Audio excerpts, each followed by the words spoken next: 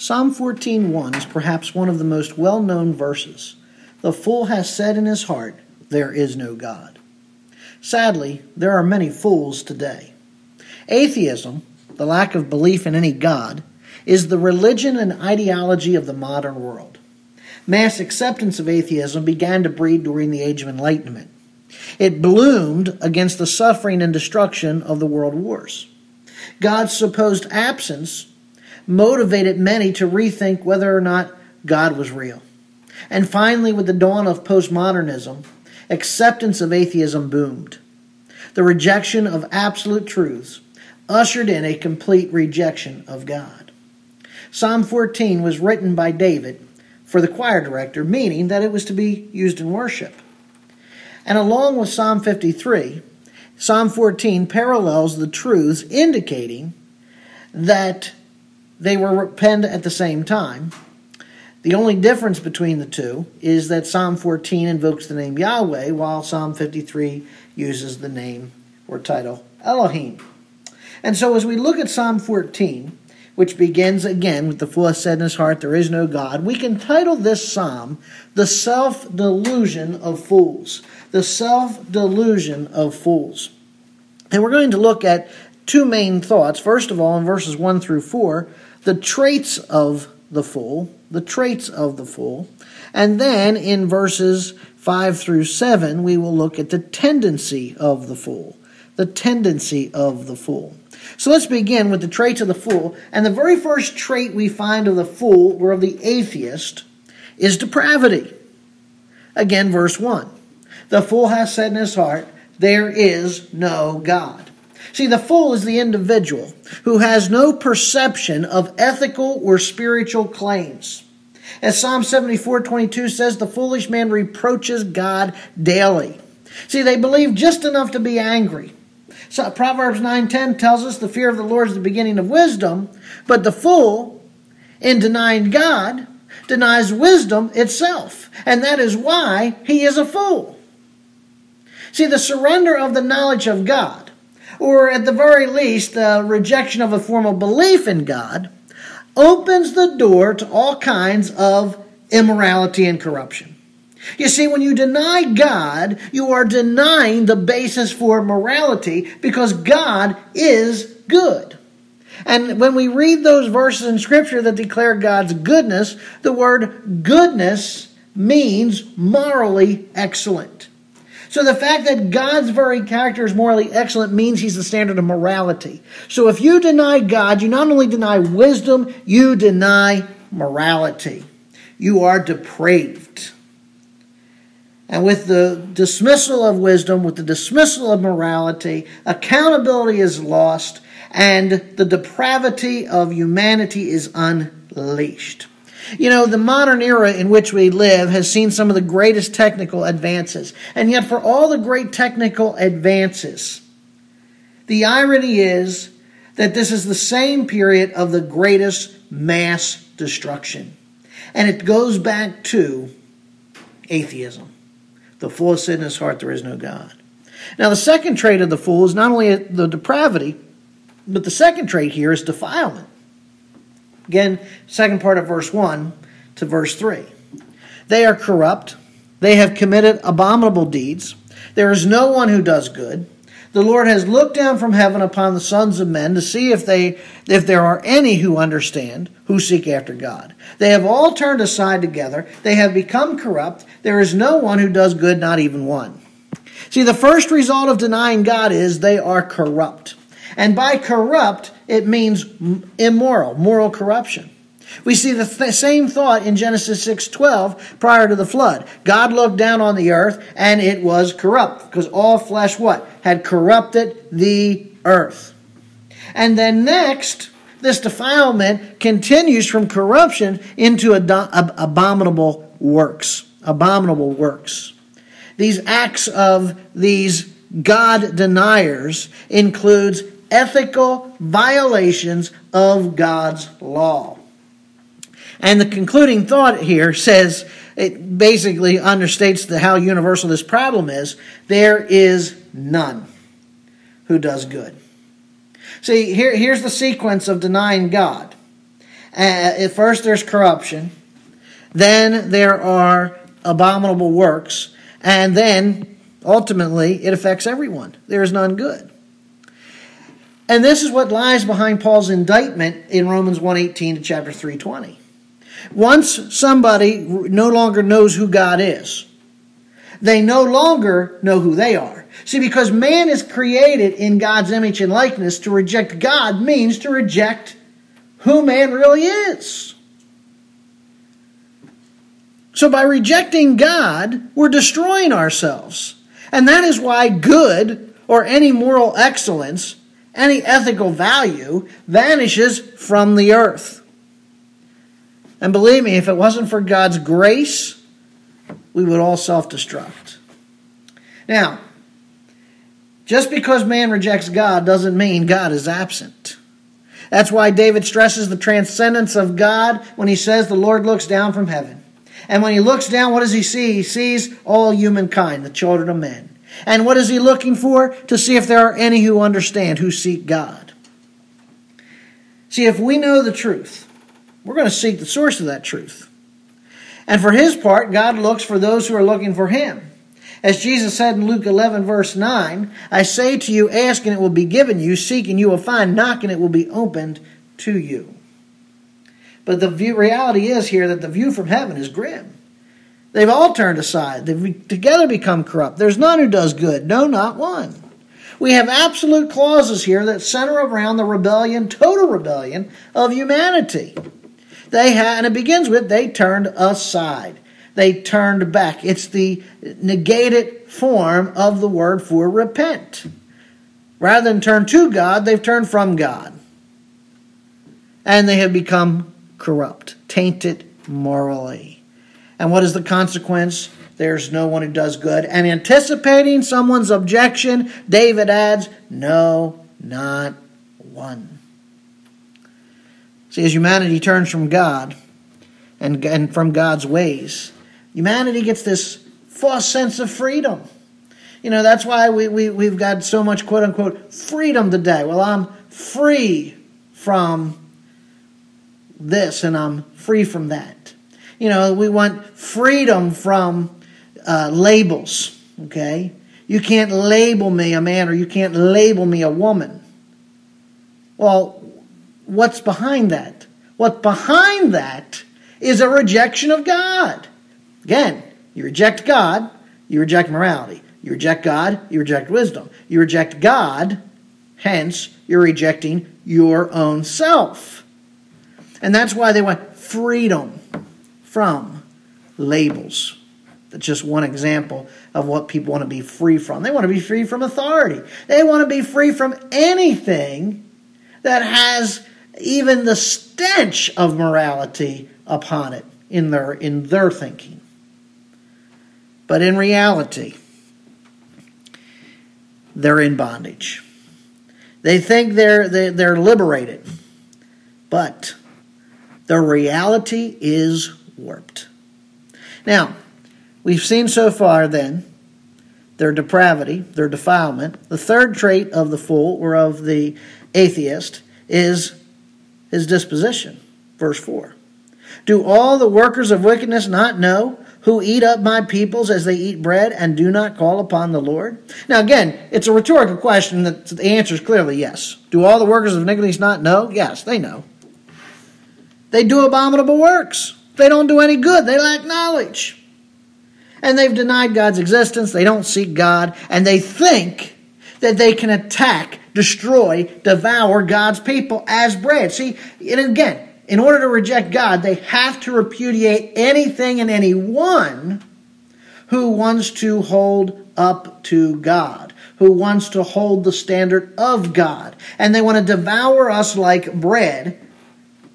In other words, they do not call upon the name of the Lord. They don't want anything.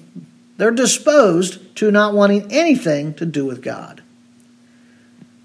They're not loving God, and now they're not even loving their neighbors.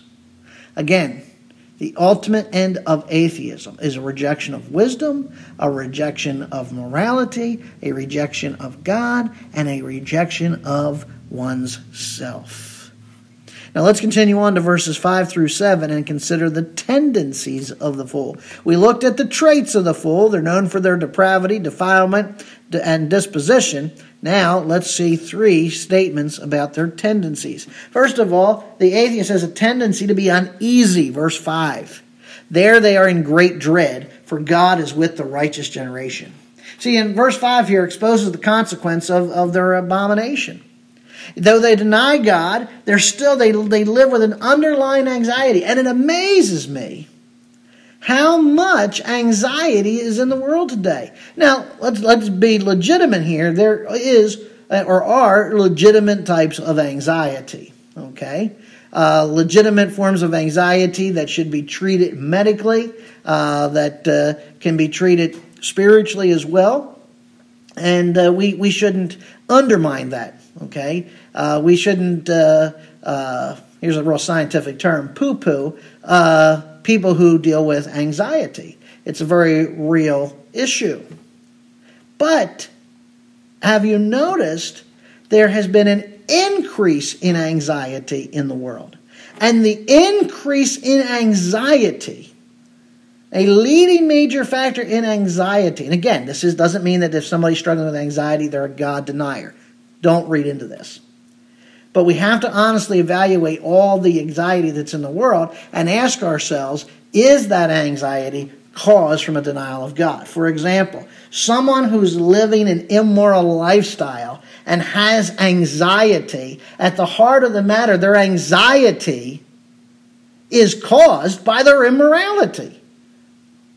They're living in a denial of God. They're denying themselves. They want to be something that God did not determine them to be. So they're uneasy. They're anxious. See, those who deny God, and this is interesting, those who violently deny God are psychologically closer to God than they would admit. Let me explain. It says here, for God is with the righteous generation. And they know that. And what's interesting is when you look at some of the biggest atheists in the world, you'd be surprised at how psychologically close to God they really are. Consider Joseph Stalin. You know, before he became the man that history knows him to be, he was studying for the priesthood. Or how about Hugh Hefner? Hugh Hefner's father was a Methodist minister. Some of the most abominable atheists have some form of religious, or, and I'm going to use this in the broadest sense, Christianized background.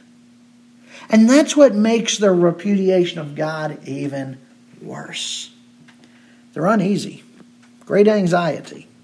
Verse 6. The second tendency of the fool or the atheist is they're unsettled. Verse 6. You would put to shame the counsel of the afflicted, but the Lord is his refuge. So they put to shame the counsel or the wisdom, the advice of the afflicted. They undercut the poor. Oh yeah, the Lord's his refuge. Sure it is. See, their denial of God and their violent-filled life results ultimately in a confrontation with God. I mean, really, think and look at all the violence in this world. Particularly within the last year, all the great violence. Violence on, doesn't matter if it's left wing, right wing, whatever wing. Okay, violence is violence. But you want to know why there's so much violence? When you start getting down to the root, when you begin to brush away, all the nonsense and get down to the brass tacks of the issue, here's what you find out. The violence that they're perpetuating is because they've denied God. They hate the fact that God lives with the righteous. They hate the fact that God provides a refuge for the poor. And so what ideological atheism seeks to do is to extinguish the church. They want to remove any encounter with the God of the cross. And that's why there's so much violence today against Christianity and against the church. But I got news for you. They can be all unsettled they want. Communist China is a great example. In communist China today, the church suffers probably more than anywhere else in the world. But the church is prospering more than anywhere else in the world. Think about that. And that stands to reason as to what Scripture says. Look at the book of Acts. Every time the church was persecuted, what happened? It prospered. And who was it persecuted by? Pagans, atheists, people who denied God, or at the very least worshiped some other god. But every time the church was persecuted, it prospers. And I'll tell you why it prospers. Because it separates the wheat from the tares. It forces the church to get down to the bare bones of what's important. What really matters. It removes all the glitz and the glamour. It removes all of the external nonsense. And gets down to, this is what church is all about. And when you get down to what's important and to what's real, the people of God will prosper. Not before that. But again, they will prosper. Verse 7. They're uncovered. So not only do they have a tendency to be uneasy and unsettled, but now they're uncovered. Oh, that the salvation of Israel would come out of Zion. When the Lord restores his captive people, Jacob will rejoice, Israel will be glad. See, their day is coming when the righteous will rejoice in their ultimate deliverance. The sin of unbelief is going to be uncovered. They can cover it up all they want right now. But when Christ comes, when Christ raptures the church, that is going to begin a series of judgments which is going to reveal sin for what it is. It is going to reveal their unbelief. It's going to reveal their immorality. They are going to be totally open before the holy God of the universe for who they are. And they are going to stand in the end and be judged accordingly. But for the righteous, we can rejoice, because the Lord will restore his captive people. He has not turned his back upon us, but instead, he is always working to our ultimate deliverance. And we can praise God for that. You know, as we reflect on Psalm 14, and again, you can also go and read Psalm 53, because basically the two texts are almost identical. But it helps us to understand people today. It gives us God's viewpoint on what is going on in the world today. Listen, when you're dealing with atheists, and I don't care what side of the political spectrum they're on. I don't care if they're Democrat, if they're Republican, if they're liberal, if they're conservative. I got news for you. If they're an atheist, they're opposed to God. And it doesn't matter how much they may agree with you, they're still opposed to God. And because they're opposed to God, they're ultimately going to be opposed to you. But in understanding now, in getting a better understanding on people, it's going to help you and I better minister to these people. Listen, once we accept and embrace the fact that, listen, they're God deniers. Listen, get rid of all the nonsense and just get down to the brass tacks of what they need the most. They need to be confronted with the gospel. And they need to see the gospel lived out in their lives. As Peter encouraged us, I believe it was in 1 Peter, you know, we need to win them not by our lips, but by our godly lifestyle. Talk's cheap, okay?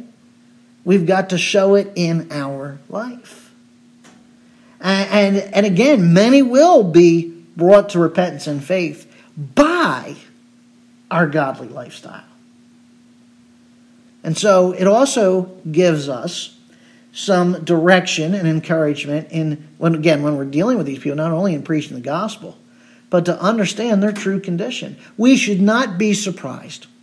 We should not, as believers, be overtaken with grief as to, I can't believe this is happening. I can't believe why these people hold to this. I can't believe, we act so surprised. Why? When you read Psalm 14, you get the picture. They deny God. They're morally corrupt. Everything they do is corrupt. They have no wisdom. They don't even know who they really are. And so in reality, we ought to pity them. But we have no need to fear them.